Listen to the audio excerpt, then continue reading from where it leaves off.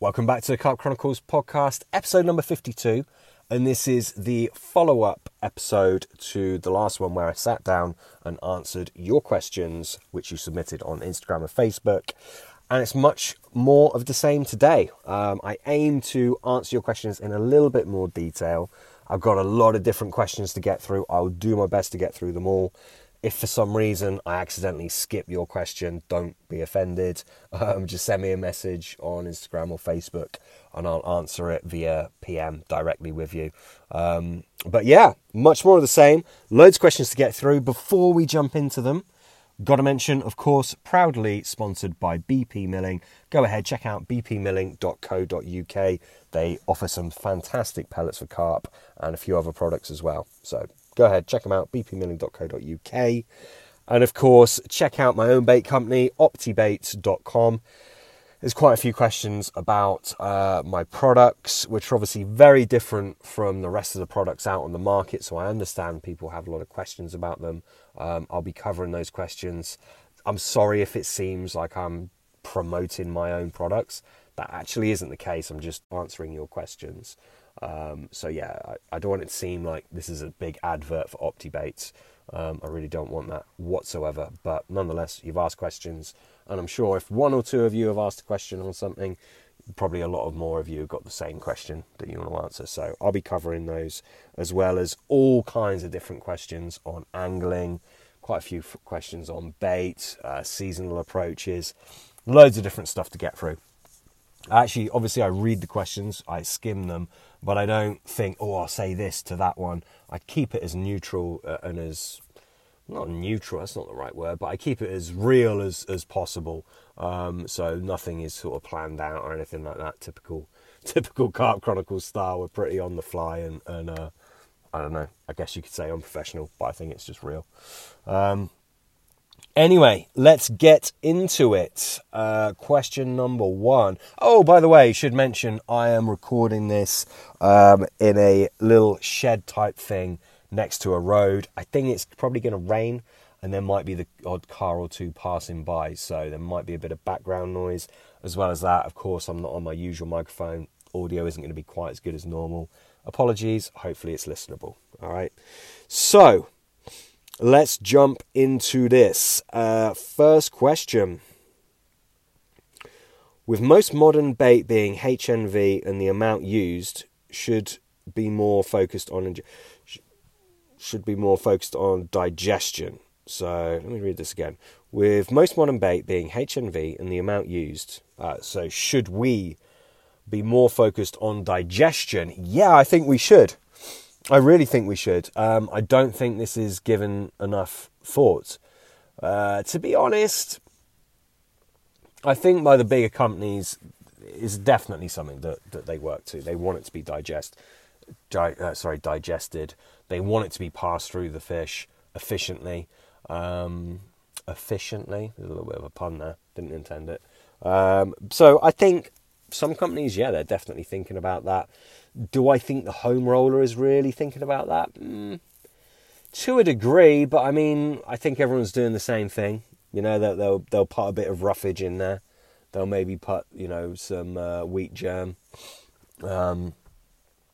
some hemp expeller or something like that to up the fibre content, as well as putting other fibrous ingredients that'll pass through. But I mean, I don't think anyone's looking into prebiotics, probiotics, or anything like that. I do in my mixes that I make. I think it's actually quite important. I think if you look at the equipment that carp have to digest food, everyone says, it's very basic, it's very basic. It is and it isn't, But I think there's more that can be done. I really, really do. I'm a fan of prebiotics and probiotics, not just in fish feed formulation, but also for humans, for myself as well. And I think there's probably a lot we can do with digestion. Now, digestion and gut transit time get kind of blurred. They get confused all the time. It's a bit of an annoyance of mine, and I've mentioned this before, so I'm kind of going over old ground, but slamming a load of... And this isn't directed at any particular company, by the way. So, I don't want to offend anyone, but just slamming a load of spices into your bait is not a way to make it more digestible. Yeah, it's going to pass through the fish quickly because the spices are an irritant. They're a gut irritant. Your body, it's the same as us. If you go and have a Vindaloo right now, you're probably going to be shitting that out pretty quick tomorrow, and it's probably not going to be a very pleasant experience for you. Now, obviously, carp's digestive system are very different than ours, but it's the same thing. These spices, the capsaicin within the spices, it's an irritant. It's a gut irritant. So, yes, it's going to fly through them. And, yeah, they'll keep eating it. And, yes, you could argue that capsaicin, certainly for humans, when we consume them, it actually releases feel-good endorphins and hormones even. Does that happen with fish? No, I don't think it does. It doesn't happen with birds either. They don't have the correct apparatus for that to be facilitated, but humans do. But nonetheless, it is an irritant. Now, I'll be honest. To my knowledge, there's no studies on whether spices actually irritate the gut, as in the carp are actually conscious of it. So I'll just repeat that. There's no studies that I'm aware of that have studied, okay, when the carp eat these spices, does it get a bit of an upset tummy? Does it feel discomfort, etc.? I don't know if that's the case or not. I would hazard a guess, drawing some conclusions from different things, I'd hazard a guess that yes, it is uncomfortable for them. And therefore, I'm pretty careful about putting a load of spices in my bait now. Do they work? Yeah, of course they do. I mean, carp will get caught countless times on bait with spices in, and it sounds like I'm contradicting myself now. But it doesn't necessarily mean that it is desirable, does it? So for me, I don't think they're necessary. I realise no one asked me about spices. No one asked me about spices. I'm just sort of riffing on here. But nonetheless, I think people need to make this distinction between gut transit time and digestibility. Something could fly through their gut very, very quickly, but they're not actually assimilating, they're not breaking down the nutrients, they're not absorbing what they need very efficiently. Conversely, something could take a bit longer to pass through, but they could garner more nutrients from it. And then again, something could pass through nice and quickly, and they could extract shed loads of nutrients from it. That's probably the ideal, because it's best of both worlds. Reality is it's a bit harder to create. That being said, as I said, you can get a little bit clever with prebiotics, probiotics, and I think that path is going to give you more results than perhaps the more traditional paths that people take when trying to make baits more digestible. It's certainly something that I put into practice with my baits. I can't obviously comment on other bait companies. Well, actually I can, because I know what they do, and they don't do it. It's as simple as that. Right, next question. Best winter combination in conjunction with your milk mix for corkball pop-ups. Oh, that's a tough one. Because, so the milk base mix, Hydro Milk, is doing really well at the minute with butter spice, my butter spice flavour, which is a bun spice with some buttery, Scopexy type elements. Coupled that with the Cream Dream, which is more of a out and out Scopex flavour with a twist, a little bit of black pepper in there. It's quite an interesting flavour actually. The combination of those two, the butter spice and the Cream Dream, has been doing a lot of fish, as is the Strawberry Cream EA, which is the best strawberry recipe ever made, in my opinion. Genuinely think that.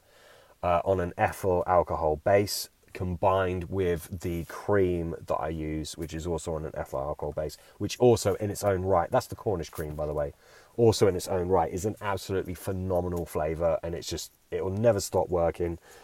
Carp will eat it again and again and again, and they'll find it very, very attractive and very palatable. So that strawberry cream is working really well as well. Now, if I was going down the route of hook baits and I was slinging out singles, showing fish or just where I thought the fish were, would I use those flavours? I would do, happily. No issue whatsoever. That being said, in winter, if we're talking about the dead of winter, Polar Fruit, sorry, I'm just like mentioning my own flavours. It's because I have confidence in them. I know what's in them. I know how good they are. I get so many catch reports. So yeah, it's what I'm confident in. Apologies if it just sounds like a big advert. It's not meant to be. But yeah, anyway, the Polar Fruit. And I have to give Pete credit here because this is a blend that he used to use. And then I sourced the recipes and the flavours and tweaked it and blah, blah, blah. But that Polar Fruit flavour is absolutely phenomenal in winter. It just catches fish when everything else fails. So if you wanted to go with our flavours, in fact, yeah, if you just wanted the best flavour possible for winter, I mean, it's going to come down to personal preference, isn't it? Some people are going to want to use a John Baker flavour. His plum, although it's not necessarily a winter flavour, his plum is a very good flavour. Catches a lot of fish. His maple is the other flavour of his that I like. Both of those flavours, they're absolutely great. They'll work well in winter, of course they will. For me, years gone by, in winter, I love Tutti Frutti, the proper Tutti Frutti. I think that's very hard to beat. In our Polar Fruit, it's Tutti Frutti. I'm not so sure I'm even supposed to say this, but perhaps it's my stuff, so I can say it. But yes, it is Tutti Frutti combined with the blackcurrant flavour. That blackcurrant that I brought out a while ago, that everyone went absolutely mad for, that is phenomenal in the winter as well.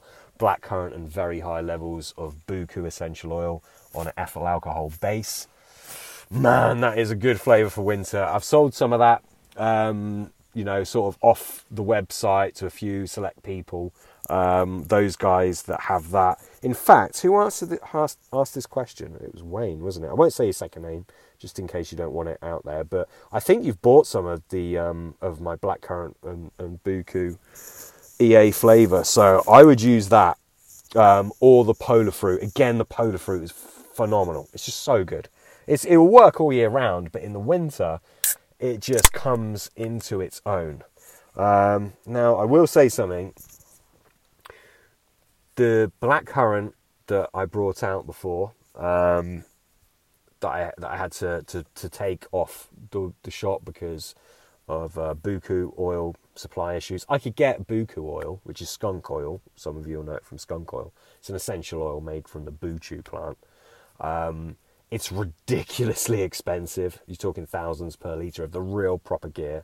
I could get the cheaper stuff and still produce that flavour, and shitloads of people will buy it because they've got the confidence in it from before, but it's not the same quality. It's not as good. You want the absolute best of that skunk oil. It makes a massive difference, so I will not sell it if I can't get the real stuff. Now, to be honest, the supply has changed a little bit. And there is scope for me to get more of it. Again, it is very expensive. I'm using it in a fish mix, and I'm actually putting it on a propylene glycol base, a PG base, or MPG, monopropylene glycol. And obviously it's the exact same recipe as it was when I had it on EA. It's just on MPG now. That makes it a bit more affordable because MPG is much more cost effective than ethanol. So I'm toying with the idea as to whether I should bring it out or reintroduce it, I should say, because that flavour is genuinely special. I would put that flavour against any other flavour ever made, genuinely. And I'd be very, very confident in it. So, yeah, I'm seriously considering bringing that out. The supply issue is no longer an issue. It's just really freaking expensive. So it will be a pricey flavour. And I'm sure loads of people will freaking moan how expensive it is. But, if you don't want it, don't buy it. Anyway, I'm going off on a tangent here. What was the question? Best winter flavour. Yeah, I would say that. I would also get and I know you've bought this, Wayne, but put the Lust Dust that you bought in it as well. That'll go a long way in triggering a response, particularly in the cold weather. I mean, all year round, but when it's cold, the bait needs all the help it can get to get the carp to feed. So yeah, for you, buddy, use that blackcurrant EA that I've sold you. I'm 90% sure you've got some. Or the polar fruit. I know you've bought a lot from me. You probably bought that as well. Use one of those two. You're going to be doing well. Right, next one. Oh, by the way, tip of the episode. I am several beers in. I'm on the Shipyard IPA, but I've also got a hazy pale ale, which is by Vocation Brewery, and a American IPA, which is also by Vocation Brewery. So I've got those kind of craft beers to have along with the Shipyard, which I quite like. So yeah, that's the tip of the episode. I'm, I think, 3 beers deep at the minute. So I'm feeling fine, but they'll keep flowing, I'm sure. Yeah. So if you're drinking alongside me, then cheers. Here's to us. Next question from Wayne again. You've done a milk-based mix. Are you going to do a fish meal one? Yes, I am. And it's ready to go. It's been ready for a long time. It's difficult because, I mean, who releases a fish meal base mix at the end of autumn going into winter? I mean, idiots? I don't know. It's not a good time to release it. But actually, I'm just going to do it anyway because that fish mix is absolutely good to go all year round. I call it voodoo, right? It's the voodoo mix. That's what I call it. That's what I've always called it. That's what our testers call it. Or my testers, I should say. It's known as the voodoo mix. Whether I'll, put it as that name when it comes to market or not, I don't know. But I probably will do. Why not? It's always been the voodoo mix to us because it is a bit of voodoo. It's very soluble. There are high levels of solubles in there. You'll need a hard hook bait mix with this unless you're doing very short sessions because it will just break down very efficiently and quickly. There's decent levels of fish meals in there. In fact, there's high levels of fish meals in there. It's extremely digestible, extremely soluble. Absolutely fine to use all year round. It's been in existence for a long time, a very long time.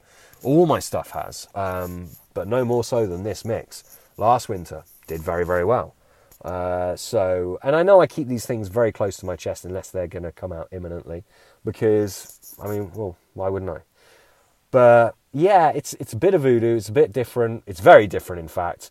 And if I'm honest, it's probably the best fish meal bait I will ever produce. Maybe I'll produce some more in the future. I don't know. But if I'm being totally honest, I just can't see me producing a better bait than this. It is absolutely phenomenal. So to answer your question, yes, there is a fish meal base mix coming out very soon.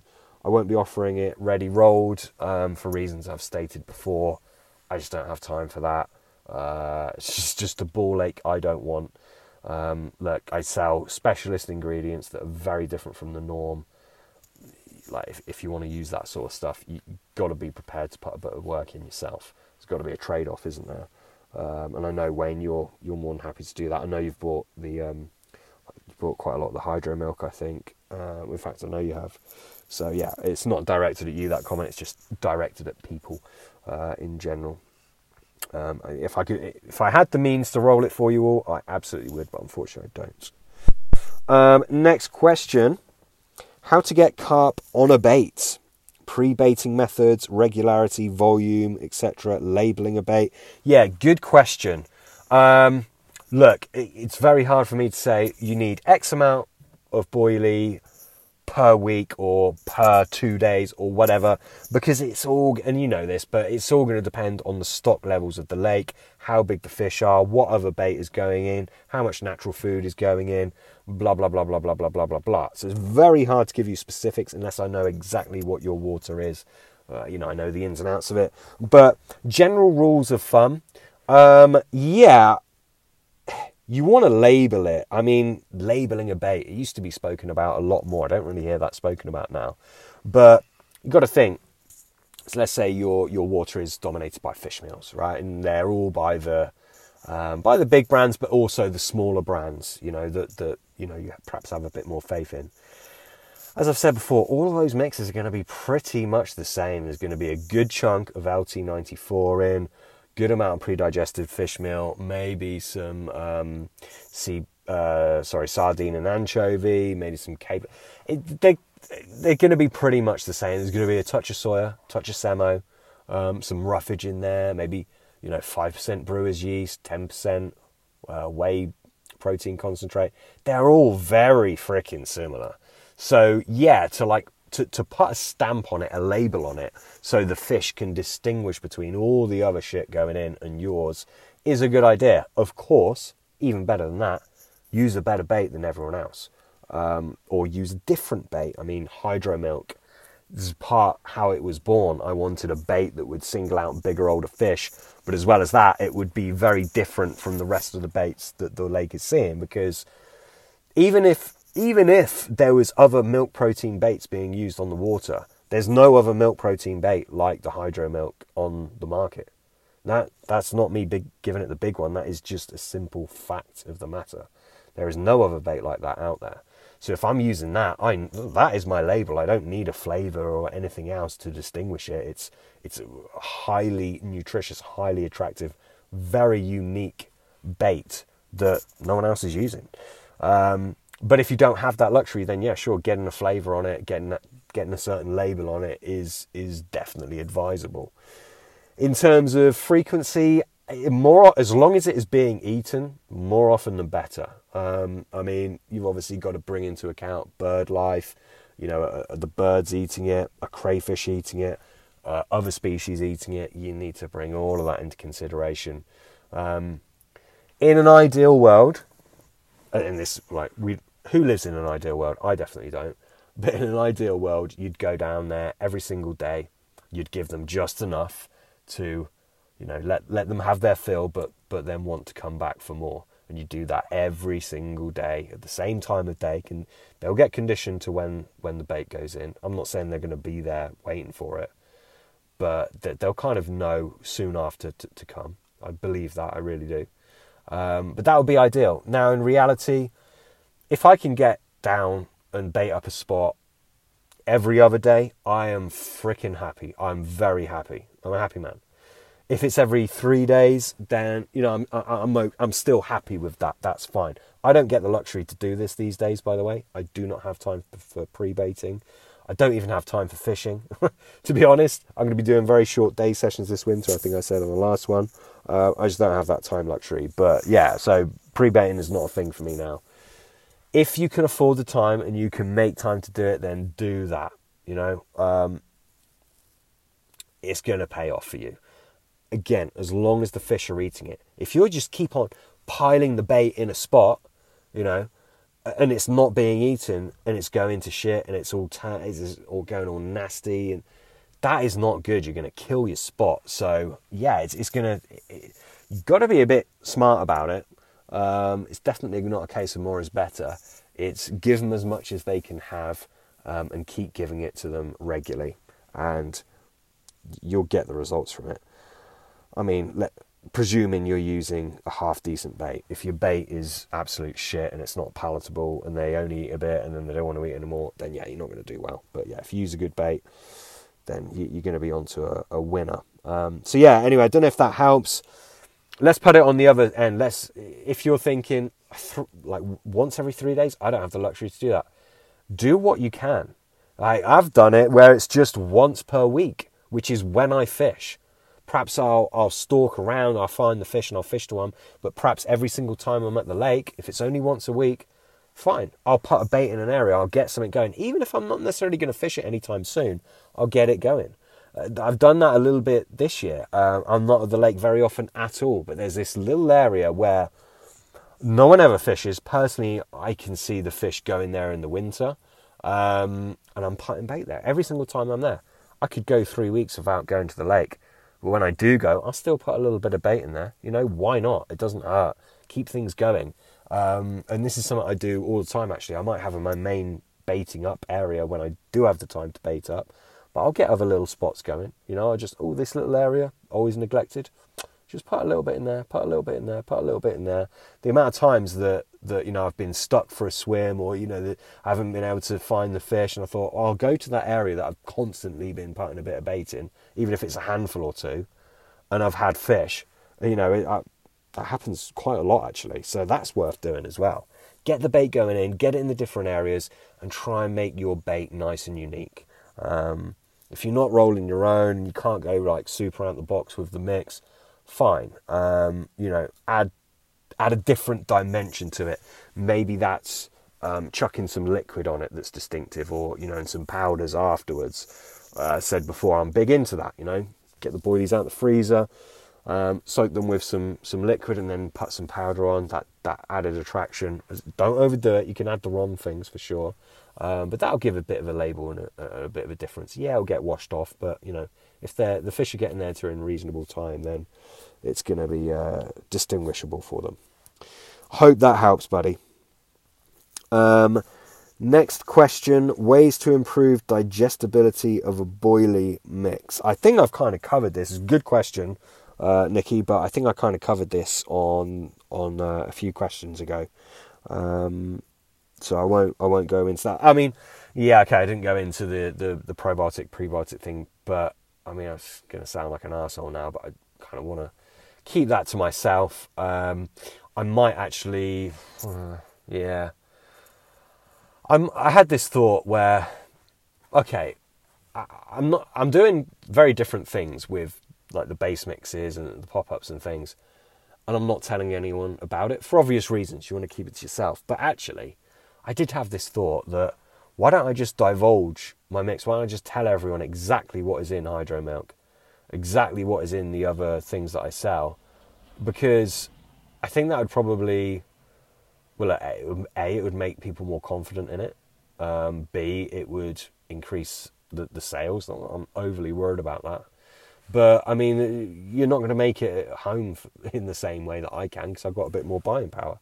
So, yeah, I did think, actually, why don't I just fucking tell everyone what I'm doing? But I'll mull it over. I won't rush into that. Right, next question. PVA bag mix and hook bait. From Wayne again. I don't know if I answered this in the last episode or not, actually. What do I... At the minute, I'm using the Hydro Milk base mix in PVA bags. And I'm just using a Hydro Milk home-rolled bottom bait in it. And I'll tip that off sometimes, sure. I like the black buku pop-ups that we do. I'll tip it with that. I will say that I like the specials that I rolled up a while ago, which is based on pineapple, N-butyric, some other organic acids and little bits. I'll often tip with that as well. But yeah, at the minute I'm using the Hydro Milk base mix.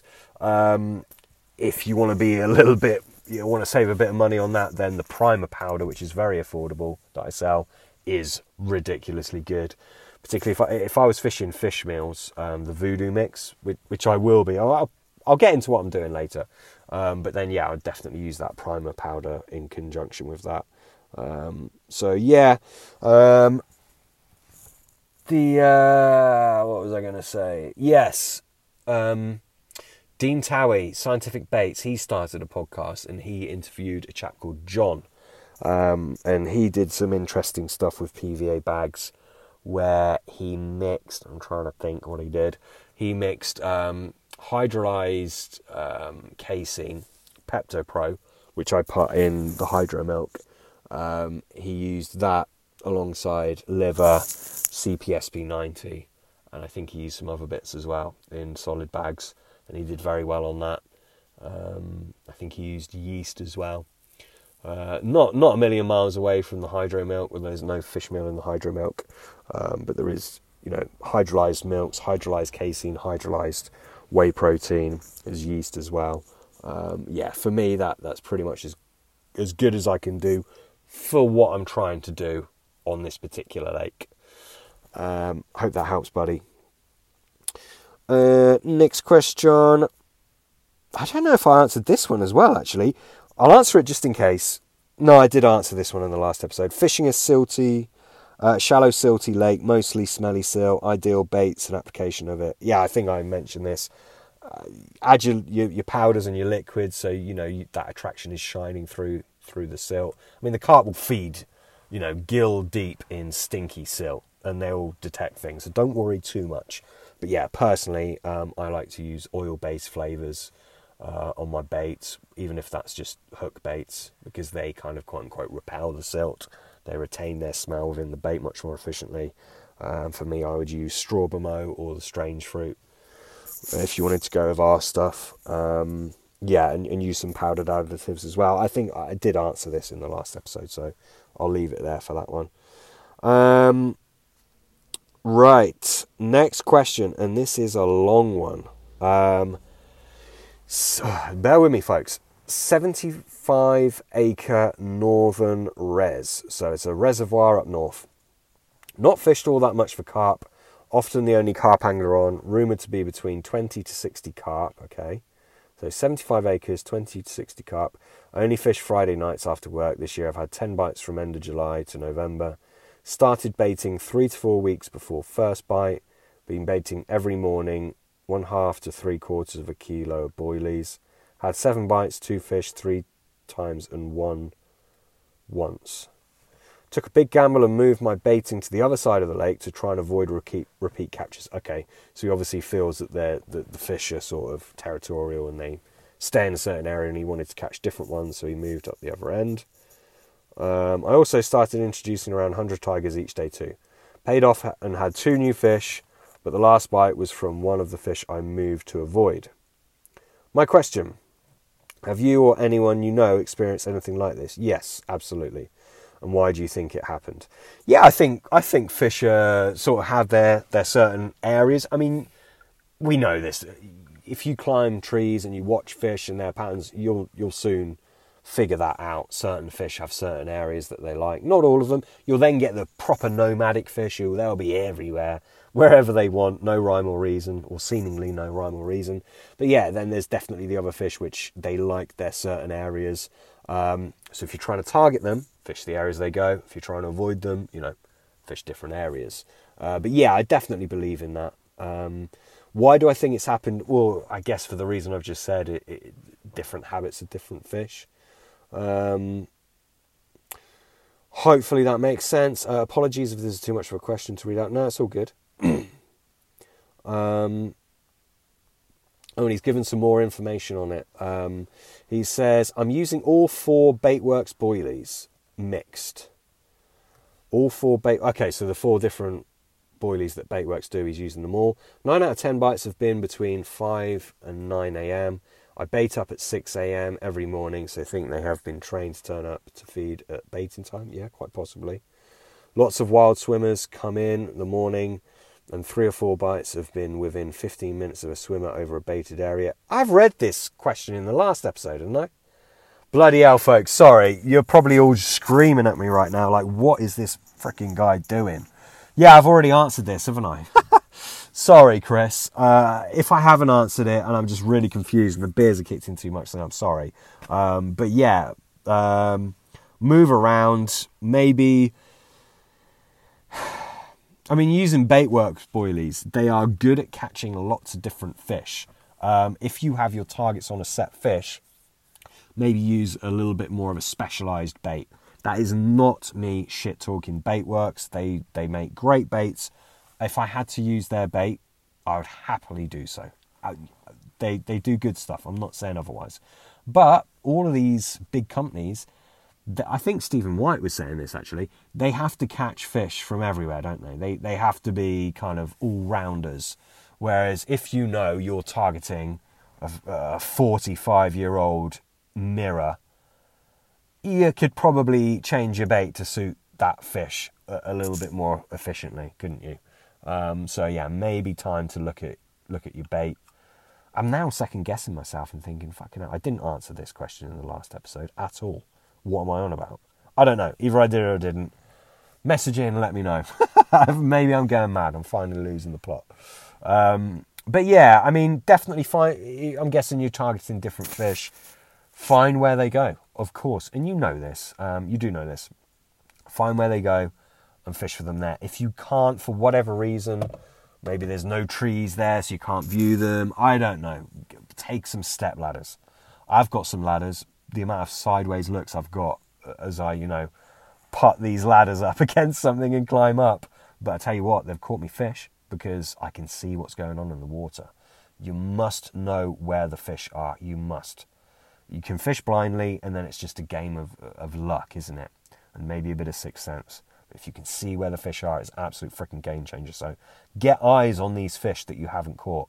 Get eyes on them. Put the effort in. Work hard. Put the effort in, and you will get the reward 9 times out of 10. Okay? It might not come straight away, but it will come. So put the effort in.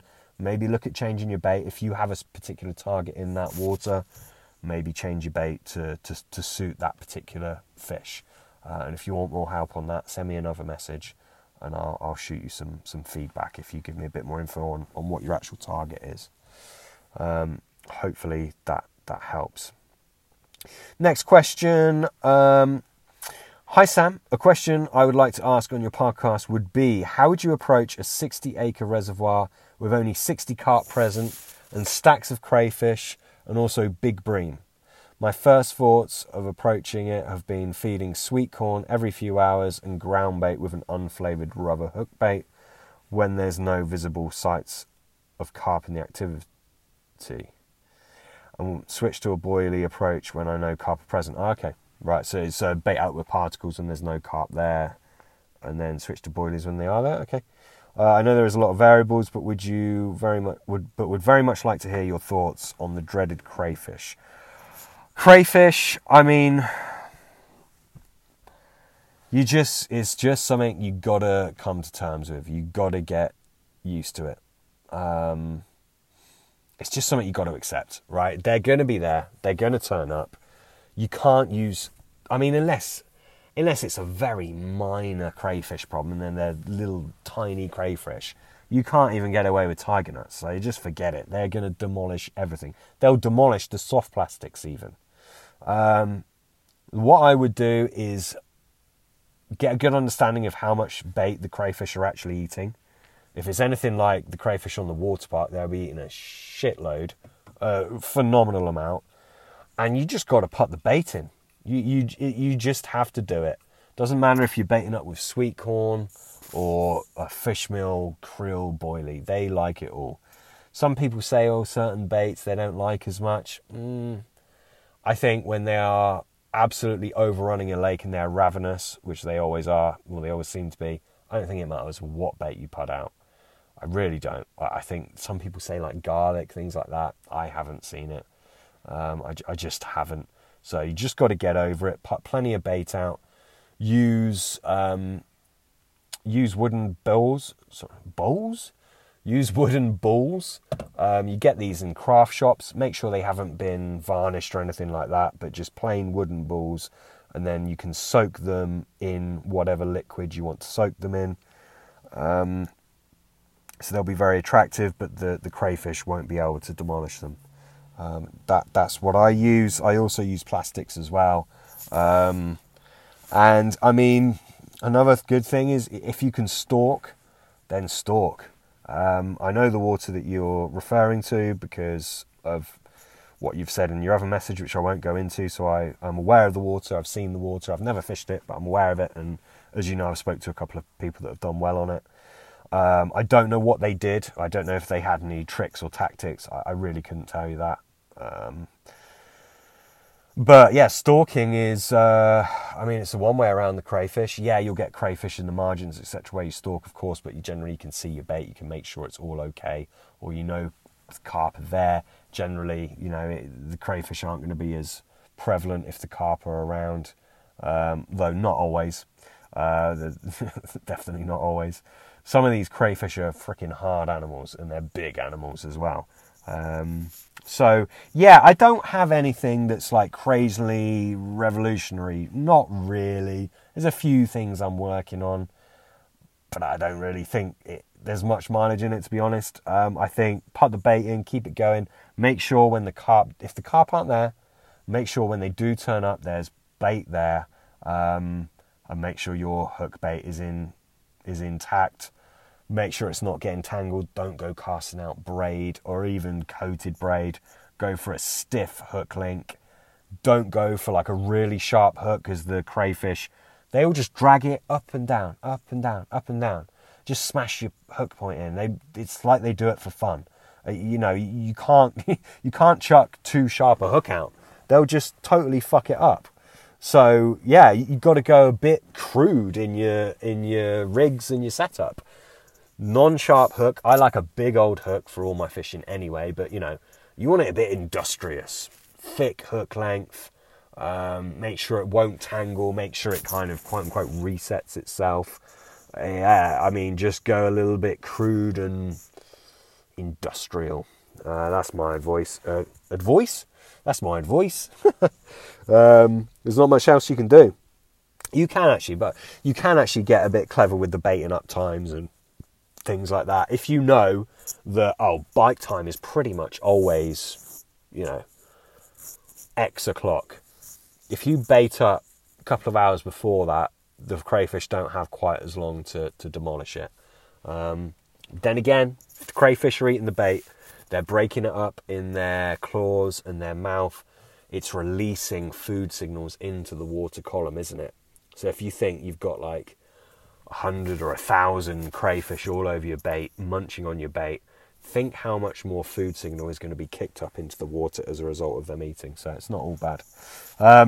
That's it, really. I don't think that helps you. Hopefully, I don't know, you've got something out of there. If nothing else, maybe you just realise that I'm in the same boat and it's an absolute fuck up and I don't know how to get around it. It's just something you've got to accept.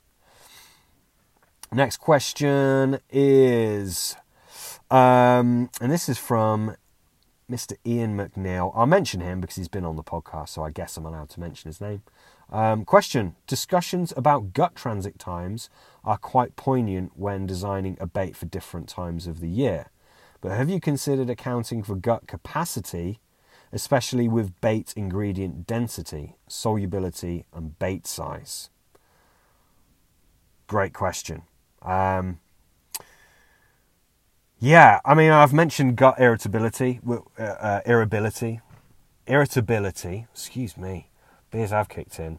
I've already mentioned that, so I've already partially, I haven't answered your question because you didn't mention that, but I did. In terms of gut capacity and bait size, I mean, as you know, the carp suck in the bait and they will break it up in their phalangeal teeth.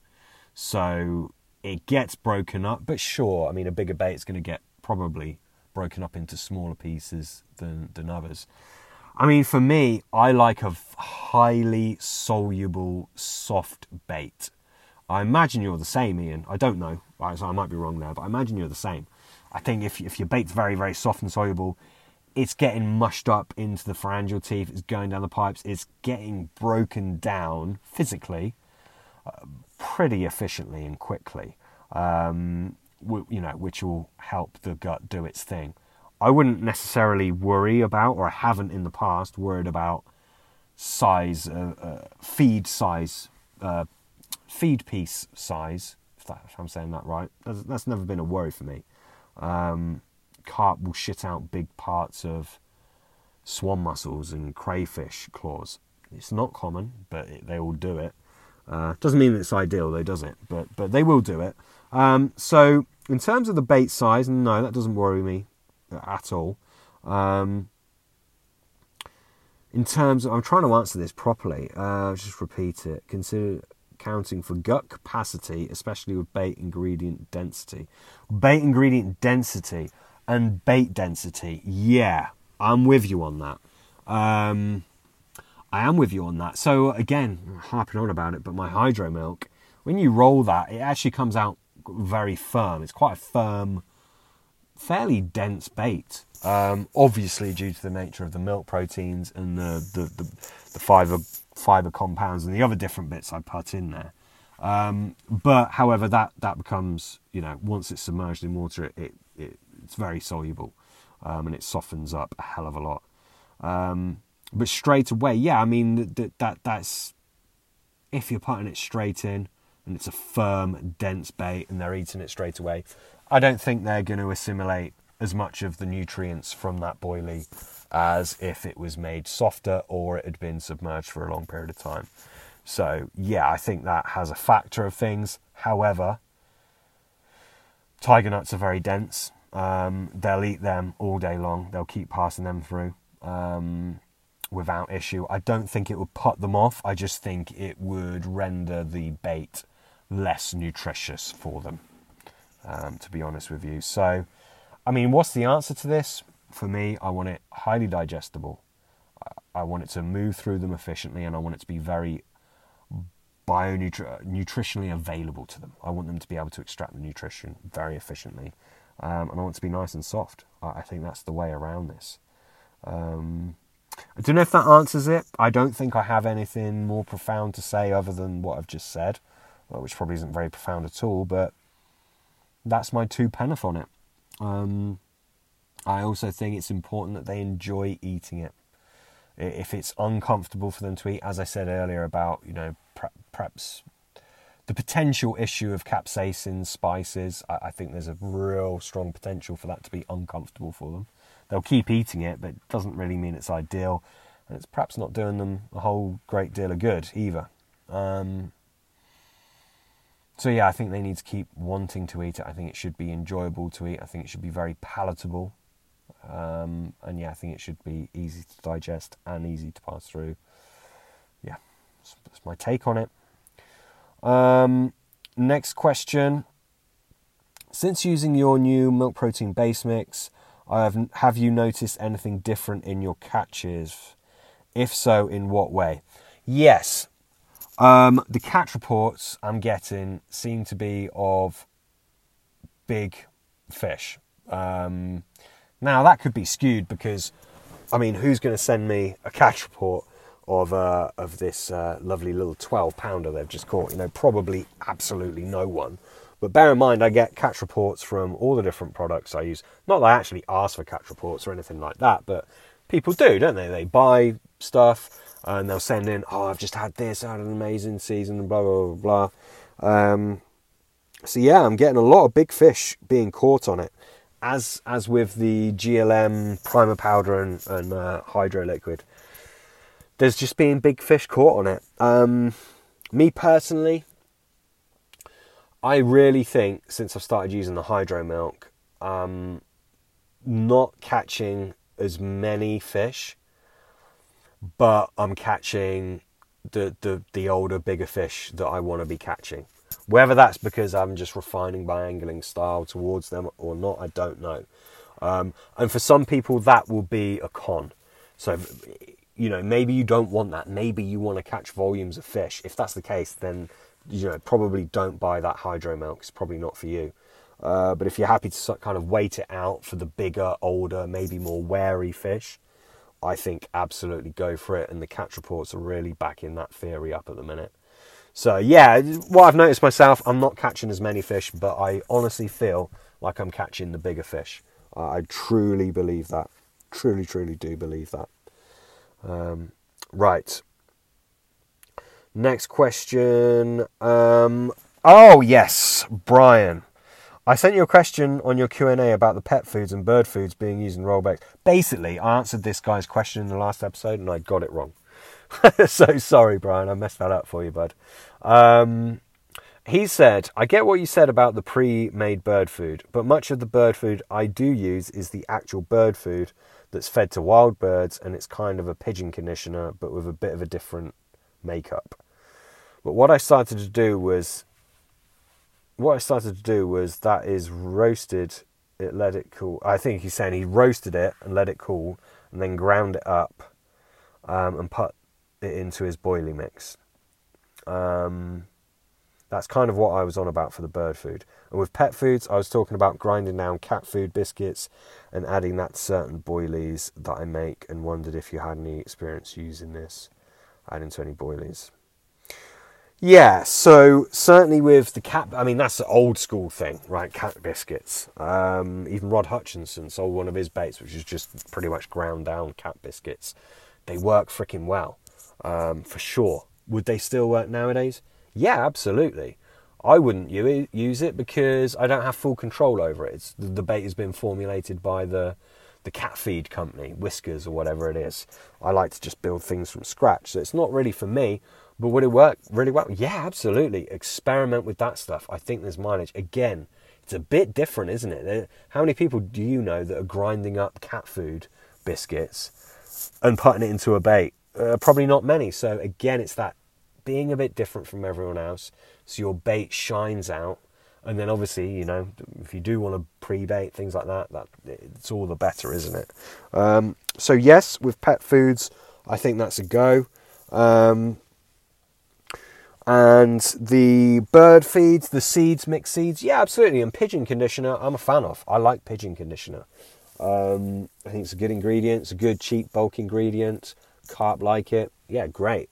If you're using these mixed seeds, these bird feeds, and you're toasting it and it's working for you, then yeah, keep doing it. I mean, I don't have anything else to say on it other than that. I'm sure it will work well. It's not something personally that I'm interested in doing, but I'm sure there's a lot of mileage in it.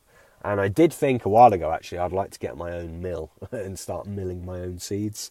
I'd be quite interested in doing that, but it's just something else to get in the way and suck more of my time. So yeah, I won't be. But yeah, it sounds good. Sounds what you're doing is interesting, and it sounds like it's working for you. So yeah, keep it up. I don't really have anything else to give other than that, unfortunately. But thanks for your question anyway.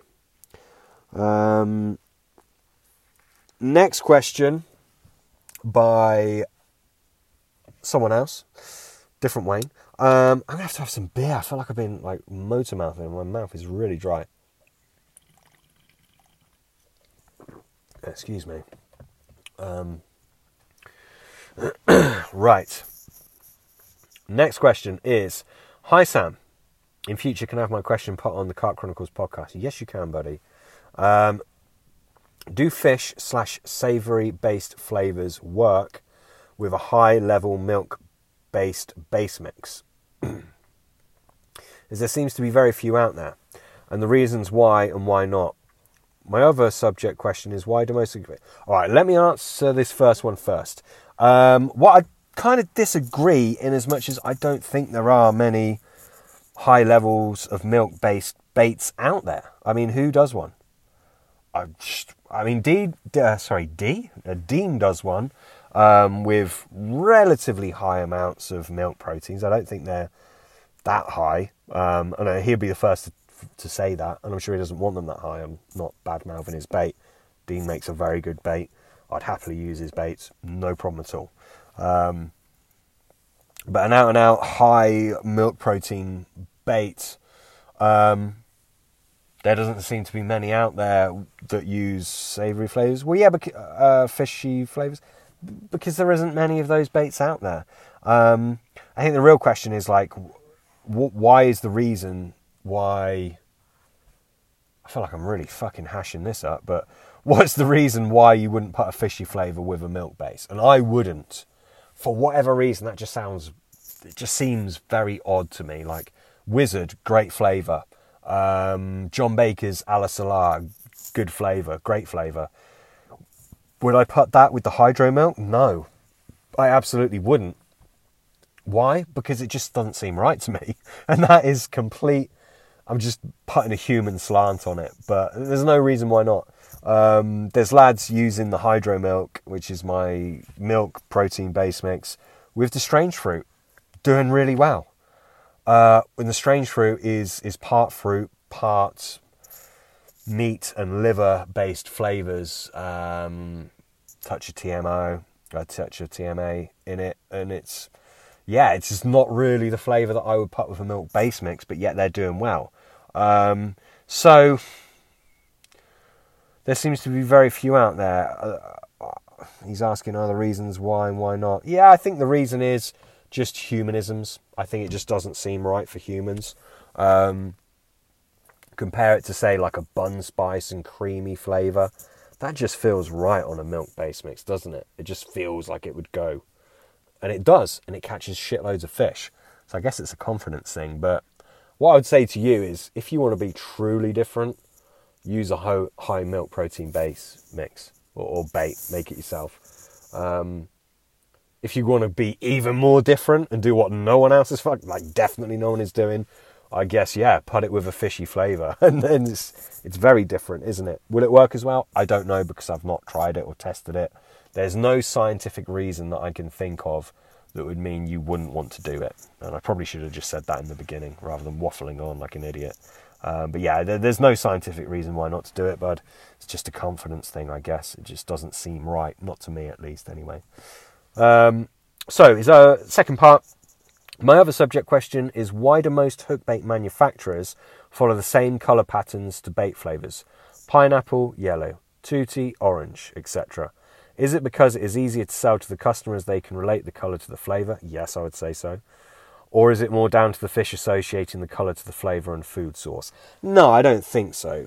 Because I don't think and I'm saying this, and I know you understand this, but I don't think the fish are swimming up to yellow pineapples and eating them and thinking, if there's a pineapple hook bait and it's like red, well, hang on, that pineapple doesn't look right. They're not doing that, are they?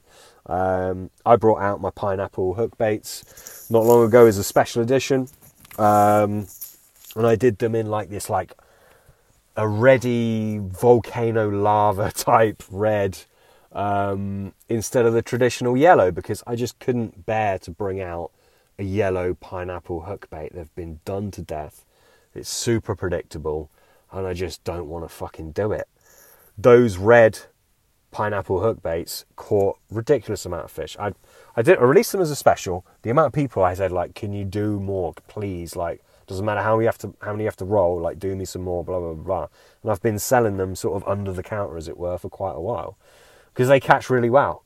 They are pineapple and butyric acid and some other organic acids and some amino acids and some other little bits. Got a quote unquote palatin in there as well. They're great, but they're not yellow. They're red, and they catch very well. So yeah, I think it is absolutely just what people are conditioned to. They want a yellow pineapple bait. They want an orange tutti. They want a brown fish meal. It's just what people are conditioned to. But I would say, do different things. There is no reason why for the carp. I've had flavour blends I've used years ago, and I've changed the colour in. I've used them as white. I've used them as black. Same flavour profile. They'll work. It just depends what colour I want to fish over that given substrate. So yeah, switch it up. Be different is what I'd say. I think I'm going to release these pineapple hook baits. I do. And I don't know what colour to release them in, but I fucking guarantee you it's not going to be yellow, because I cannot bring myself to do it. So that is my take on it.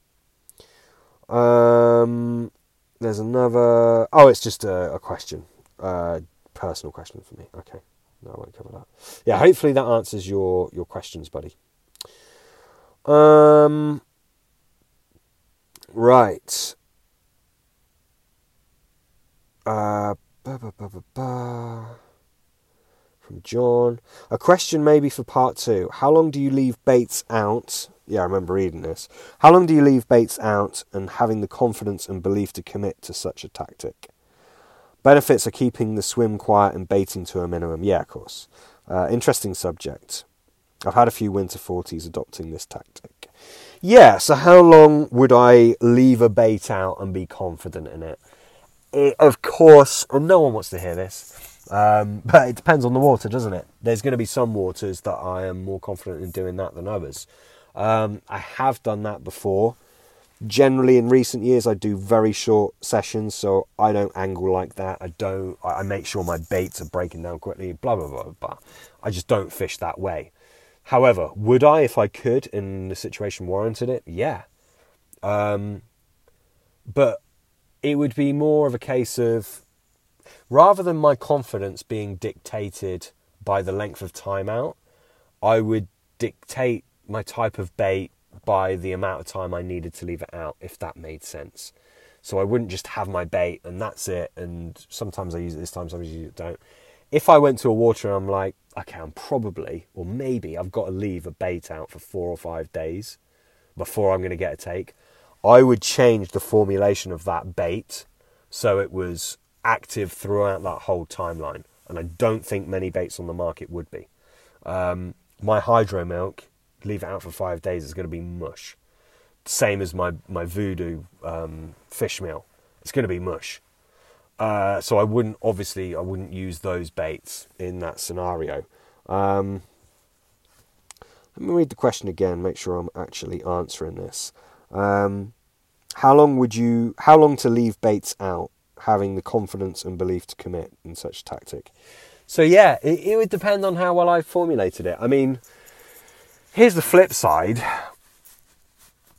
In this nowadays, I don't think I would necessarily need to leave all of my baits out for that time. Okay, certain scenarios are going to dictate you have to just, bait and wait, sit on your rods.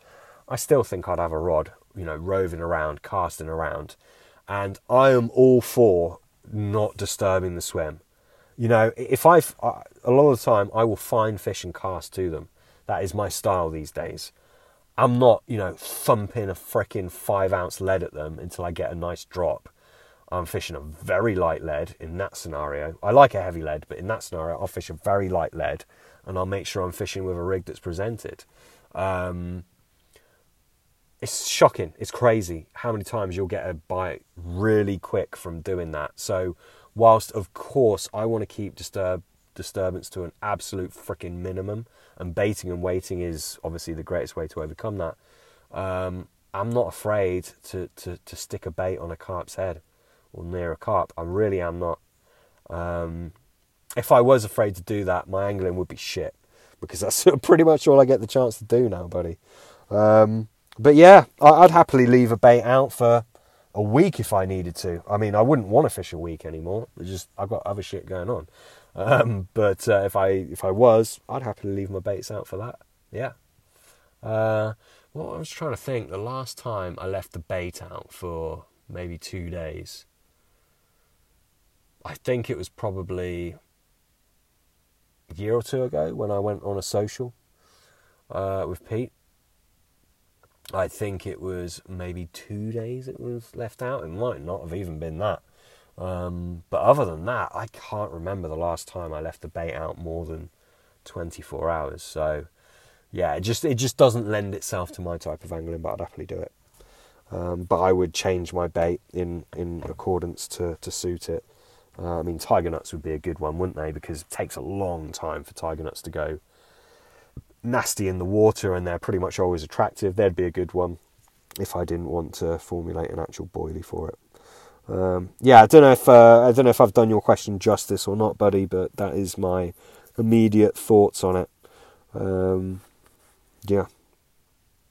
Oh, just picking up on this, actually, she's had a few winter 40s on it.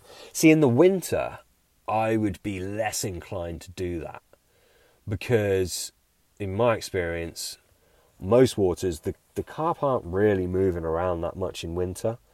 They're a bit more kind of out of it, like docile, for want of a better phrase. So I would rather find them, and I'd happily whack a bait at them. I don't think it would disturb them as much as it would do in the warmer months.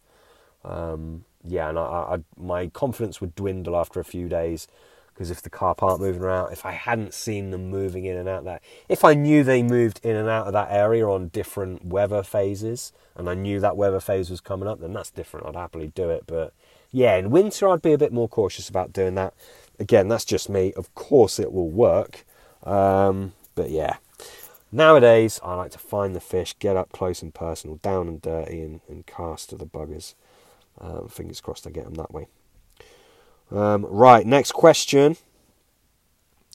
Have you ever dealt with losing your mojo for fishing? Yes, I have. I've had a year where I haven't had loads of time, with real life getting in the way, and when I have had time, I haven't had the same buzz I've had in previous years. Looking forward to the podcast. Thanks, man. I have dealt with that, yeah. And I've dealt with the opposite, where I'm just too fixated on going fishing, and actually other things are going to shit. And yeah, so I've had both sides of the coin, and problems come with either side of the extreme of it. But yeah, I mean, you got to ask yourself, have you lost your mojo with fishing, or are you just sick of fishing that particular water? I've had it before where I'm just like, oh God, I'm due to go fishing. I'm not motivated to go. I don't want to go there and try and battle for a frickin' swim and this, that and the other. And then I have to ask myself, well, do the carp I'm trying to catch really mean that much? Isn't this supposed to be fun anyway? Like, aren't we supposed to be doing this for fun? Or are we just doing it to tick a box? And I'm all for, in different areas of life, I'm all for knuckling down and fucking persevering and pushing through. And you know what? Not everything should be fucking pleasurable. And we shouldn't be fucking motivated all the time. Motivation is overrated. Building habits and discipline is really underrated, right? The line of work that I do, one of my businesses, nutrition consultancy, at quite a high level. And yes, I deal with a high level of stuff, so I'm not really dealing with motivation. But lower down in the industry, I don't mean lower down, I didn't mean that to sound disrespectful, but more like the fat loss side of things. It's like everyone wants to be, I'm just not motivated. How do I be motivated? Well, that's valid. Get motivated, right? But once you're motivated, you have to understand that your motivation is going to dwindle. It will dwindle. You have to be motivated to get into it, and then you need to cultivate habits and discipline. You need to cultivate habits and discipline with these different endeavors in life. Now, I don't know if carp fishing is one of those things because, again, we're supposed to be doing it as a hobby. Unless it's your profession, if you're Terry Hearn or you're one of these other fuckers who, you know, not fuckers, I don't mean that disrespectfully, but you're one of these guys that it's your job to go out and catch fish. It is in your financial interest to go and catch fish. I think Tom Stokes is professional now. I think Daryl Peck is professional. They are both amazing anglers. I bet, I might be wrong, I'd love to hear their opinion on this, but I bet they're not always motivated to go out and catch the carp and to keep on to their target, their campaign. But I bet they do it anyway because they have developed habits, they have developed discipline around it. And I would guarantee, I would put money on it that that is a key part of their skill. I don't think they're always like hop skipping to the lake. And it's not just the professional guys, actually. Look at any well-known big fish angler. There's loads of them. I bet they cultivate discipline in order to get the results. So anyway, waffling on. I've lost my mojo. Yes, before. Yes, I have. Generally, what I find, me personally, I'm like an all or nothing person. So if I'm like really into fishing for a while, I'll just be naturally motivated anyway. I don't need to build up discipline. It's all I want to do. If I'm more focused on business, like all I'm doing is business. If I'm like getting into like to cooking different recipes at home, which I don't do much, I'm all in on that, and I neglect all the other stuff, which is bad, and I'm terrible for this. So I'm probably not the best person to ask, but I mean, I could certainly talk about a business perspective. I own a couple of businesses, and that maybe makes me sound like I'm loaded or something. Trust me, I am not. Far from it, but I am a trier. And yeah, I'm not always motivated to go out and do those things, but I build the discipline around it. I just think, for me, fishing is a bit different from that. But if you want to fish and you want to keep at it and you want to catch your target, and if you think that if I don't stick to this, I'm going to look back and I'll be very sad I didn't catch that fish or what have you, then get motivated and then get discipline from the motivation. It's easier to build the discipline when you're motivated. Build the habits. Go and do it. I guarantee something. If you've got a target out in that water and you're not doing all you can to catch it, there's someone else that will be. And of course, if you decide to do all you can to catch it, there's still other people that are doing that as well. But be motivated by that. There's someone else out there that might be pre-baiting that water right now. They might be throwing bait into a spot where that fish is going to turn up tomorrow. Now, do you want to just sit by idly and waste your time, or do you want to get out there, get involved, and at least do all you can do to catch that fish? You know, if you don't catch it, someone else will. That is the thing. So, yeah, hard to answer. I don't know if that helps at all. I've probably gone way too deep than what you wanted, and you're probably thinking, who the fuck is this guy? But that's my take on it. If in doubt, read a bit of Terry Hearn. God, it gets the juices going, doesn't it? watch a Terry. This is probably what I would do. I'd probably watch a Terry Hearn YouTube video from the ESP channel. I think you watch that the night before you're due to go. I mean, come on, who isn't going to be itching to get the rods out? Yeah, don't know if that helps, chap. Apologies if it doesn't, but hopefully it does. Next question. Oh my Jesus, there are quite a lot to get through. How long have we been going? Yeah, quite a while. Over an hour. Damn, I might have to do these on another session. Right, let's answer this one. How would you go about improving this milk protein mix? And would you say a milk protein bait can compete with a fish meal bait throughout the whole year? Yes, I would say most definitely a milk protein bait can compete and excel a fish meal bait. Absolutely. I kind of touched on this earlier, but if everyone's using fish meals or nut baits, bird foods, the last thing I want to be doing is using the same as everyone else. So I'll be going down a milk protein base mix route. Conversely, if everyone's on nut meals and things like that, depending on the stock I was fishing for, I'd probably fish an out and out hardcore, very soluble fish meal like the Voodoo that I'm going to be bringing out that I mentioned earlier. Absolutely a milk protein bait can compete with a fish meal. What I will say though is it's easy to fuck up a milk protein bait. You've got to be very, very careful if you want it to be very attractive and very digestible. There's a lot to it. He's given me the mix. I did warn him I'll get this mix covered, but it won't be pretty. So he's got 100 grams of rennet, 100 grams of lactic, 100 grams of acid, these are all casein, 100 grams of whey protein concentrate, 100 grams of lactalbumin. Well, I mean, look, is that real lactalbumin? I freaking doubt it, because that is insanely expensive for like 50 grams. You're talking hundreds of pounds or something stupid like that. So that won't be proper lactalbumin, just as a little forewarning there. 100 grams egg albumin, no. 100 grams soya protein isolate, maybe, not a fan. 100 grams calcium caseinate. 100 grams of whole egg powder, no. 100 grams of semolina, yeah, okay. Look, that is going to be one bound up fucking ball of tightness, which is completely inert and unattractive to anything. Sorry to be brutal, and I mean this respectfully. I'm not trying to like shit all over you, but yeah, you need more fiber in there. You need more solubles in there. Remember, you're boiling these up, and they are gonna gel and solidify and become very unattractive. Not unattractive, unsoluble. Sorry. So yeah, you need much more roughage in there. You need there's no point, in most respectful way, there's no point trying to dock to that mix, because you need to just start again. You just need to start at the beginning. The egg, just start again, buddy. The liquid component, 6 eggs, 20 ml CSL, 10 ml almond oil, 2 ml flavour. Yeah, nothing wrong with that. I'd probably up the CSL a little bit. But possibly lower the almond oil, depends what else is in the mix. It's quite a low fat mix as it is. You've got 10% soy protein. There's not that much fat in there at all. So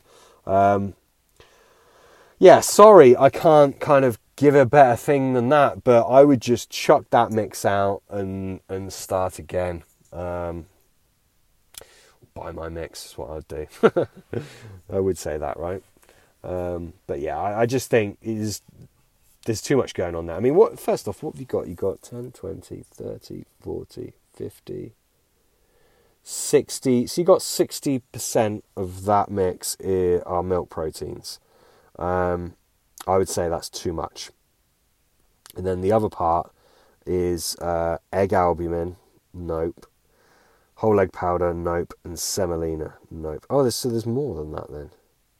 There's more than 60%, right? What have I missed? 10, 20, 30, 40, 50. Oh no, it's 60. 70, 80. Oh yeah, 90, 100. Yeah, I missed that. Just change it, bud. Send me a few messages if you want. I'll help you a bit further because I feel like I'm doing a really bad job and I feel like I'm just mocking you and I don't want to. I didn't mean to. So, yeah, sorry about that, mate. Right. I think I've got to... Nah, fuck it. I'm going to answer them. I'm going to go for it. I was going to leave the podcast there, but no, fuck it. I will carry on.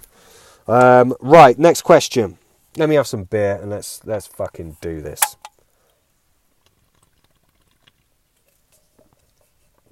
Right. Question. Are you a few jars deep now? Yes. I'm out on the bank currently enjoying a hobgoblin. Good man. I'm sure you're not anymore by the time I record this, but yeah, cheers. Here is to you and here's to us. Another good excuse for another bit of beer,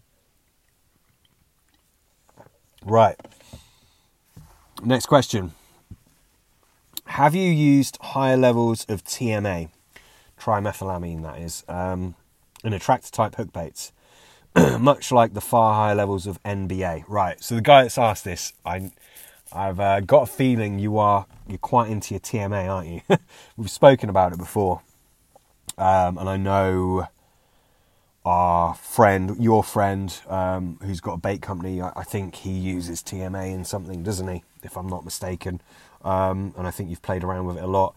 So your question, have I used higher levels? Yes, I have, and I'll be honest, kind of hit and miss with it. I put a lot of that into our Wizard flavour. I say ours. There's no us. I just created that on my own. And there's no one else in the business now. It's just me. So yeah, the Wizard flavour has got quite a lot of TMA in it. I haven't gone over high with it because, again, as I said, I think it can be hit and miss at the higher levels, as can a lot of things.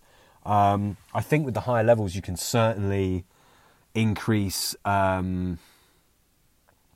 what's the right word for it? Intrigue within the carp. I think you can excite them almost, for want of a better phrase, with higher levels.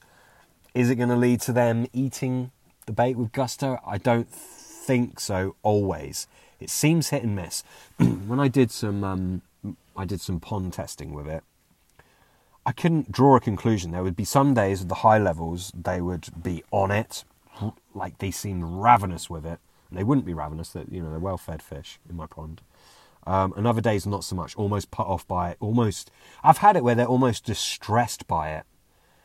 And I couldn't see that I was doing anything different or that any scenarios. There was just no rhyme or reason to it, basically. So for me, I'm a little bit cautious about going really high with trimethylamine, TMA. I just think it's, I don't know, man. I don't think it's necessary either. I think at low levels, it will make a difference and trigger intrigue from carp. So yeah, why go higher? I tell you what, I'd be interested in your answer from that. So yeah, maybe drop me a message. I'd be interested to hear if you've messed around with it. I think you test baits quite a lot, and yeah, I'm sure you've messed around with it. So yeah, let me know, bud. Sorry, I can't give a better answer than that, but yeah, I'm not convinced, to be honest. But nonetheless, I think it's a valid ingredient. Next question. Recommendations for hydro liquid combos to go in a decent fish meal recipe, not krill. Of course, I'm going to recommend my hydro, but if you don't want to use mine, which is it's a hydro blend, it's some hydrolyzed liquids with some fermented liquids and a lot of green lip mussel extract, full fat. It's quite a pain in the ass process that I do to make that. I really like it. That's what I use. If you didn't want to use mine, yeah, liquid combos. I mean, go to Baccarat, however you want to say it. Their tuna hydrolyse is very good. Their shrimp is very good. Their salmigo, their salmon hydrolyse is very good. They're all very good liquids. If you want to put it in a fish meal, they're great. As well as that, maybe you want to go a little bit more out the box. Vicon, Marmite, Bragg's liquid aminos, things like that aren't really used or sold for fishing. They're all good things. I'm I mean, we've spoke so many times about salmigo mixed with squid bran fish sauce. That's a great combo as well. They're all good things. I mean, find what you like. I quite like Marmite. I think it's underappreciated, underused, but I think it's very attractive to carp. So yeah, go a bit different. Why not mix some salmigo with some Marmite? I don't think there's that many people doing that, but yeah, that would work very well. In fact, I've used that before. It does work very well, either in a boilie or as a coating for boilies. Yeah, experiment. Find what works for you on your water. I like a mix of fermented liquids and hydrolysates, which is why I brought out that liquid that I brought out. So yeah, maybe I suppose my advice would be to do your own version of that. Get some hydros, ferment some stuff, or buy fermented things. Yeah, go down that route. Next question. As they've not seen it before and are used to farm feeds. Buddy, I think Instagram have chopped out half your question, so I don't actually know what it is. All I can see is, as they've not seen it before and are used to farm feeds. I don't know what the rest of the question is. Oh, it's below. I've got it. Okay. Will new carp stocked into a lake from a fish farm be more wary of liquid flavours such as salmigo? I don't know, because I don't fish for those kind of carp. I would have thought no. I think they're probably pretty green, naive. As they've not seen it before, they'll probably be very interested in it. Salmigo has got high levels of amino acids in and organic acids, and some other things as well, nucleotides, and I think they're going to be very switched on by it, and I think they'd go for it. So no, I don't think they'd be wary of it because they haven't seen it before. I think they'd switch on pretty well. I mean, yeah, that's what I think. I mean, generally, I'm presuming they're going to be ravenous fish. If they're ravenous fish and they are coming across these feed signals, which are hardwired into their DNA to be attracted to, I think they're going to be switched on by it. I don't think they're going to be wary. I mean, they've not been fished for before. They don't associate any type of food with danger, so I don't see why they would be wary of it, to be honest. So yeah, I think that would be, I think they'd be really turned on by it. Next question. Would be interested in hearing more on the hydro milk flavors / labels, what levels, etc. Yeah, I kind of covered this earlier, but the butter spice and cream dream is a heavenly combo. It smells delicious to us, and then the carp really like it as well. As I said, the strawberry cream EA is another great one. What I like doing with flavors is mixing bases so you get a varied leak off time. So, as you may or may not know, I do a lot of ethyl alcohol based flavors, which used to be very popular back in the old school. But since ethyl alcohol, ethanol, has got expensive, companies aren't using it anymore because they don't make as much profit, which is just a sad state of the industry, isn't it? But yeah, I use them a lot. They're very attractive. They tolerated very well. They seep in the bait very well.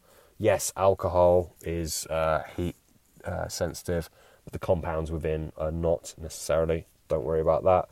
But that's going to leak out of the bait very quickly. So I would put that with either an oil-based flavour or a propylene glycol flavour, which will be a slower releasing flavour base from the bait. So yeah, I like to mix it up. If you want to use the hydro milk and you want your own label and your own kind of twist on it, send me a message. I will give you some pointers that I probably would, and yeah, I mean, if I tell everyone, oh look, here is the thing to do with it, everyone's going to be using the same thing, and then it's almost like you've lost your little edge. And I imagine people that buy that hydro milk, and it's an expensive mix, they're spending their good hard-earned money on it, and they wanting something very different. So yeah, pop me a message. And that goes for anyone, by the way. If you want your own little kind of tweak to it, little thing, tell me about your water, we'll come up with something. But yeah, I don't know if that answers your question or not, buddy. But yeah, all I can say is so far it's been working very well with the cream dream and butter spice, and also the strawberry cream EA as well. And as well, there's the other guy who's just caning it with these strange fruit, which to me just seems strange, pun not intended, but he's doing really fucking well. So, yeah. There we go. What do I know, eh? Hopefully that helps, mate. Next one, honey for glazing / coating baits. Yeah, absolutely. I mean, if you're using a raw, high-quality honey where the enzymes and different nutrients are still intact, then you definitely don't want to be boiling it. Yeah, honey as a glaze is a good thing to use. The good quality ones, obviously, they're quite expensive. You could argue that, well, it's just sugars that are being attractive to the carp. You could just use any sugar, which is cheaper. Yeah, maybe glucose, fructose. But as I said, there's other things in honey, and I believe those other things are attractive to carp and have mileage in. So yes, I would absolutely use honey as a glaze or a coating for boilies, particles, whatever. I think you'll do well. Next question, salt in winter or pre-spawn only? Yeah, absolutely. Use. A lot of people are anti-salt, aren't they? Because they think it's going to damage the water. I've looked into this now in great detail. I'm very firm of the opinion it just is not ever going to be an issue. So, yeah, absolutely. Use salt in winter. Why are the carp absolutely fucking craving salt pre-spawning and summer? Well, yes, partly because they need extra minerals and salt, but also because they probably haven't had that much over winter due to the nature of the biological cycle of the lake. So, and you know, bait's not coming in and things like that. Yeah, use it in winter. Absolutely, it will work well. In fact, I was at the lake the other day. I can't get down to pre-bait or anything, but I've put some natural pink Himalayan sea salt in an area because I know that will be attractive for the carp. I mean, they're not going to be like eating it or anything like that, but it doesn't work like that, and I know you know it doesn't work like that. But as well as that, it's not just the carp; it's the other aquatic life that salt is vital for. It's salt. Traditionally, historically, in the animal world, has been a very hard to come by resource, which is very valued by all animals as well as our own ancestors. You know, you've heard of the saying, "Worth your salt." So yeah, salt is a good one. It's no different for carp. They need it. They will seek it out. And yeah, I would happily use it in the winter, and I do happily use it in the winter. And yeah, I think it's worthwhile doing. I don't think you need to use shitloads of it. I just don't think you should. I don't think you need to. But yeah, crack on, bud, is what I would say if you're not already. Right, next question. Best ingredients for cold water solubility, digestibility, and attraction.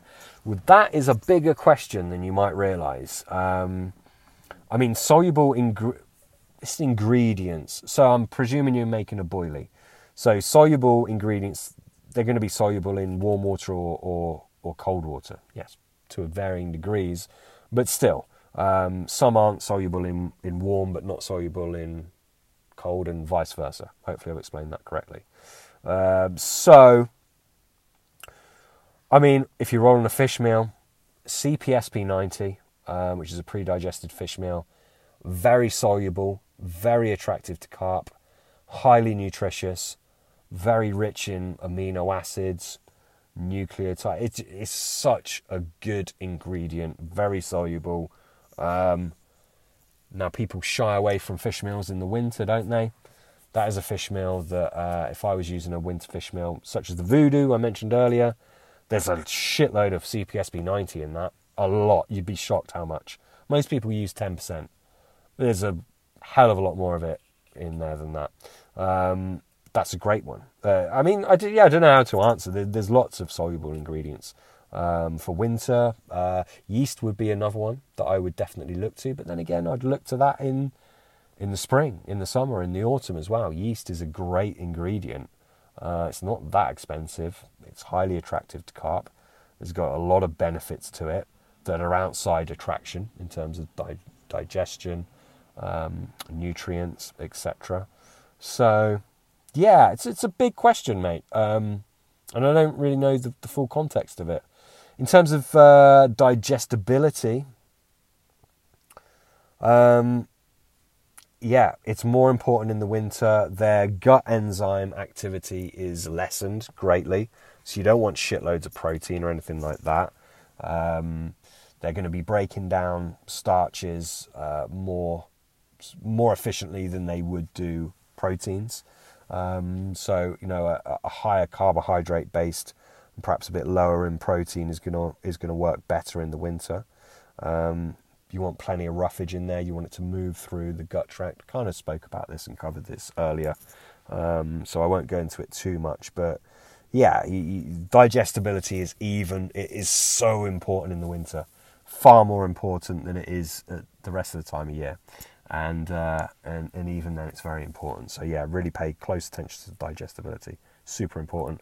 Attraction, again, as I said earlier, these winter carp, they're kind of like semi-dormant. They're a bit, I don't know, what's the word? Right, they're not quite with it. they're not all there. They're a bit dopey.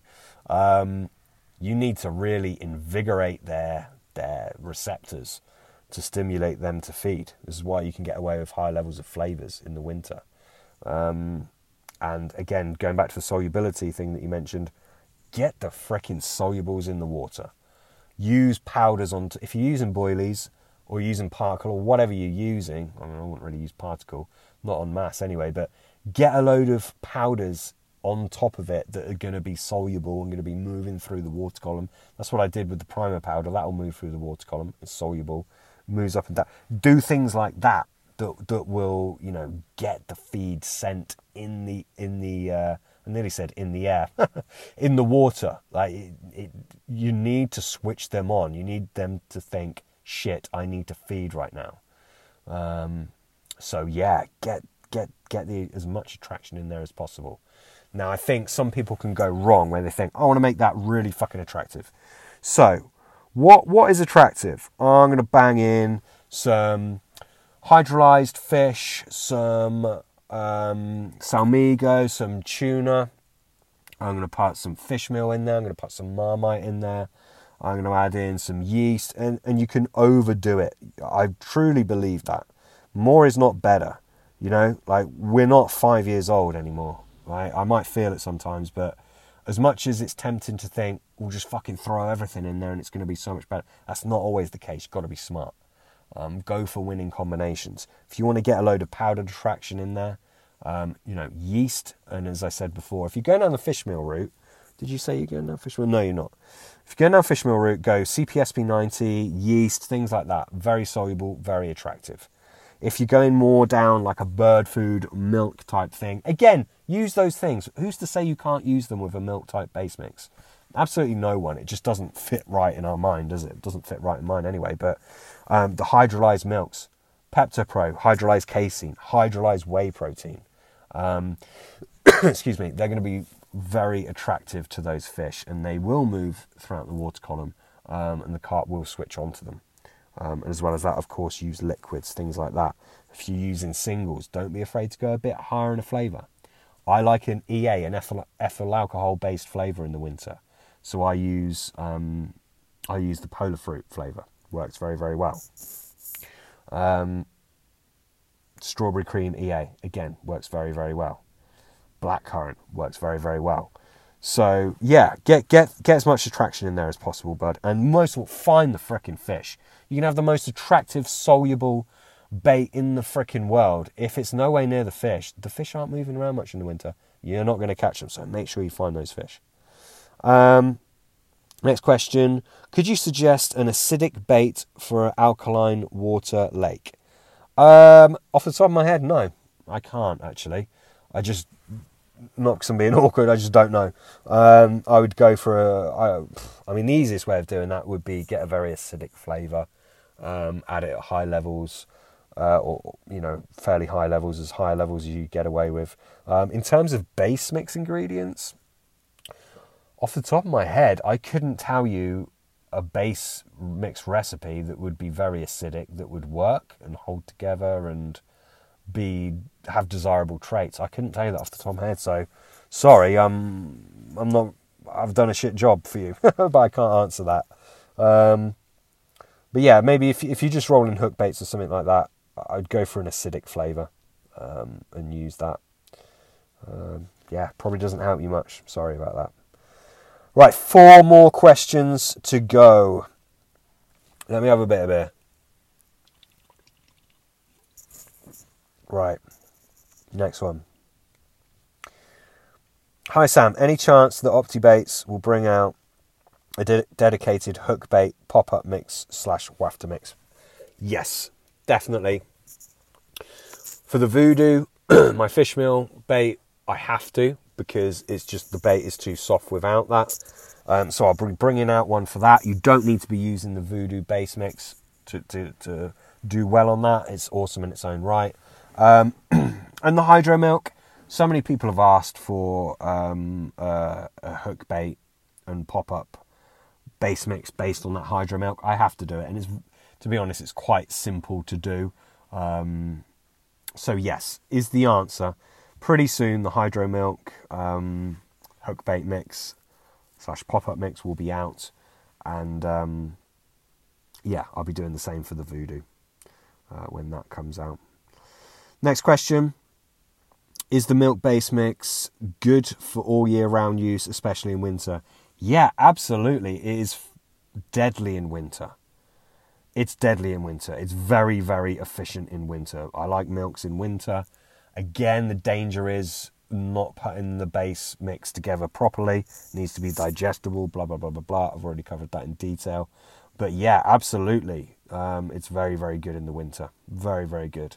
But it's equally good in the summer as well. It's phenomenal bait. The way I do my base mixes, the Voodoo is the same. The oil content is low in both of them purposefully, because if you want to add to up the fat content, the oil, the lipids, you can do so via actual oil, whether that's hemp oil or salmon oil or whatever. And that is the best way to increase your fat content of a boilie, rather than through ingredients like, full fat soya, which I don't like, things like that. You're better off adding it in oil form to the eggs. So I purposely keep those low in oil. So if you want a bit more oil in the spring, the summer and autumn, add a bit more oil. If use less in the winter, and that's the way to go. That being said, a little bit of toasted sesame oil I like in the winter with the Hydro Milk. That works really, really nicely. It's a great winter oil. Hemp oil is good as well. But yeah, have I gone off on a tangent? Yes, I have. Is it good in the winter? Yes, very good in the winter. Highly recommended. Next question is, which flavour would you recommend for your milk protein base mix? I've already answered this question. Go wild. But yeah, generally if you feed in en masse, like a lot of baits, Cream Dream and Butter Spice, or the strawberry cream. If you want a bit more of a high attraction type in your face, then definitely the Polar Fruit. That'll work really well. Kind of almost akin to a very highly nutritional Tootie of yesterday. I used to love those Tootie baits in the winter. Yeah. So yeah, that's my opinion on that one, buddy. Last question. What additional bits would you put over your Polar Fruit baits to really give it extra attraction? So, if this is the Polar Fruit pop-ups that I roll, I don't know if you're on about the pop-ups or the flavour that I sell. I'm guessing you're saying over the baits. I'm guessing you mean the actual ready roll pop-ups. They are just really good as they are, to be honest. I am using them in a bag, or wow. I would use them in a bag with the Hydro Milk base mix. I'd definitely use them in a stick. The Hydro Milk in a stick mix alongside them.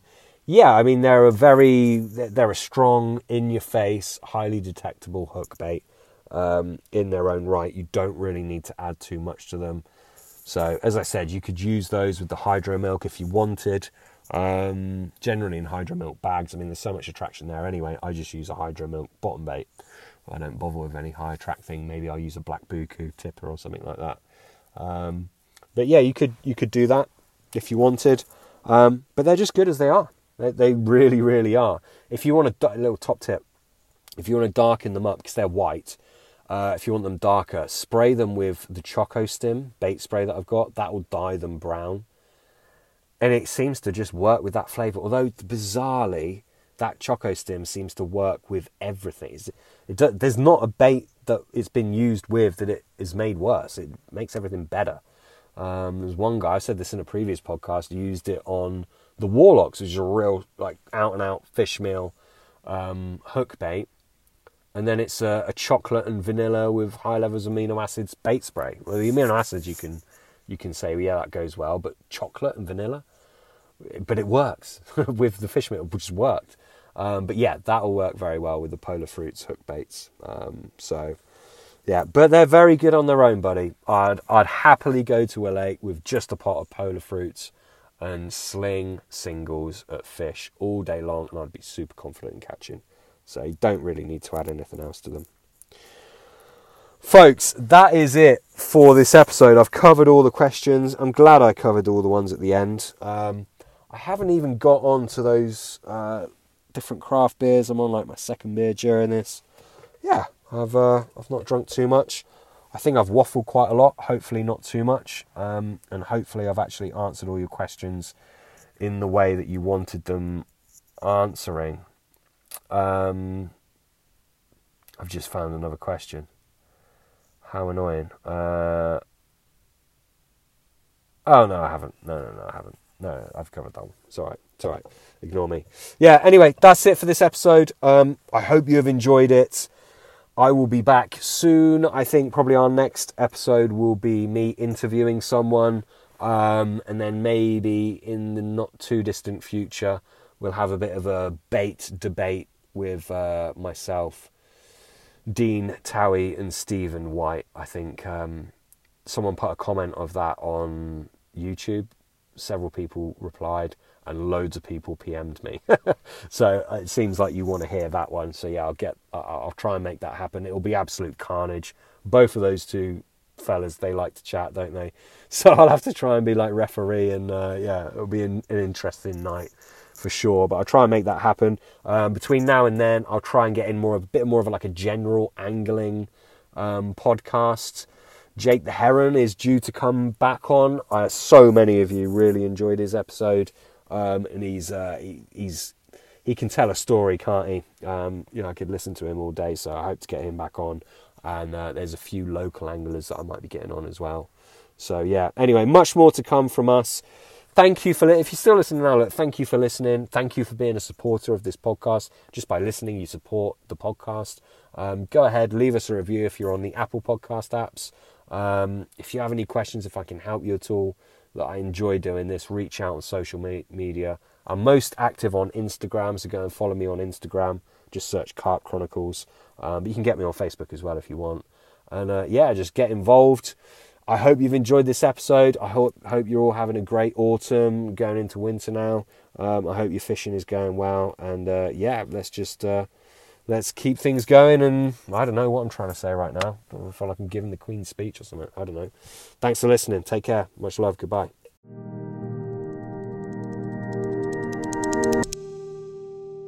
Psst. If you're still here and you happen to be listening on the Apple Podcast app or Apple iTunes, please take a few moments, leave me a review, let me know how we're doing with this podcast.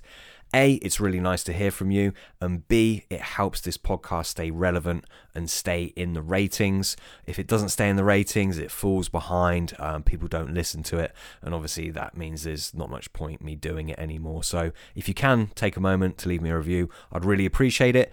If you're not listening on an Apple device, I don't think you can leave us a review unless there's some means that I'm not aware of, but nonetheless, I appreciate you listening. It does mean a lot to me. And yeah, feel free to reach out on social media. That's it. I look forward to bringing the next episode to you very soon.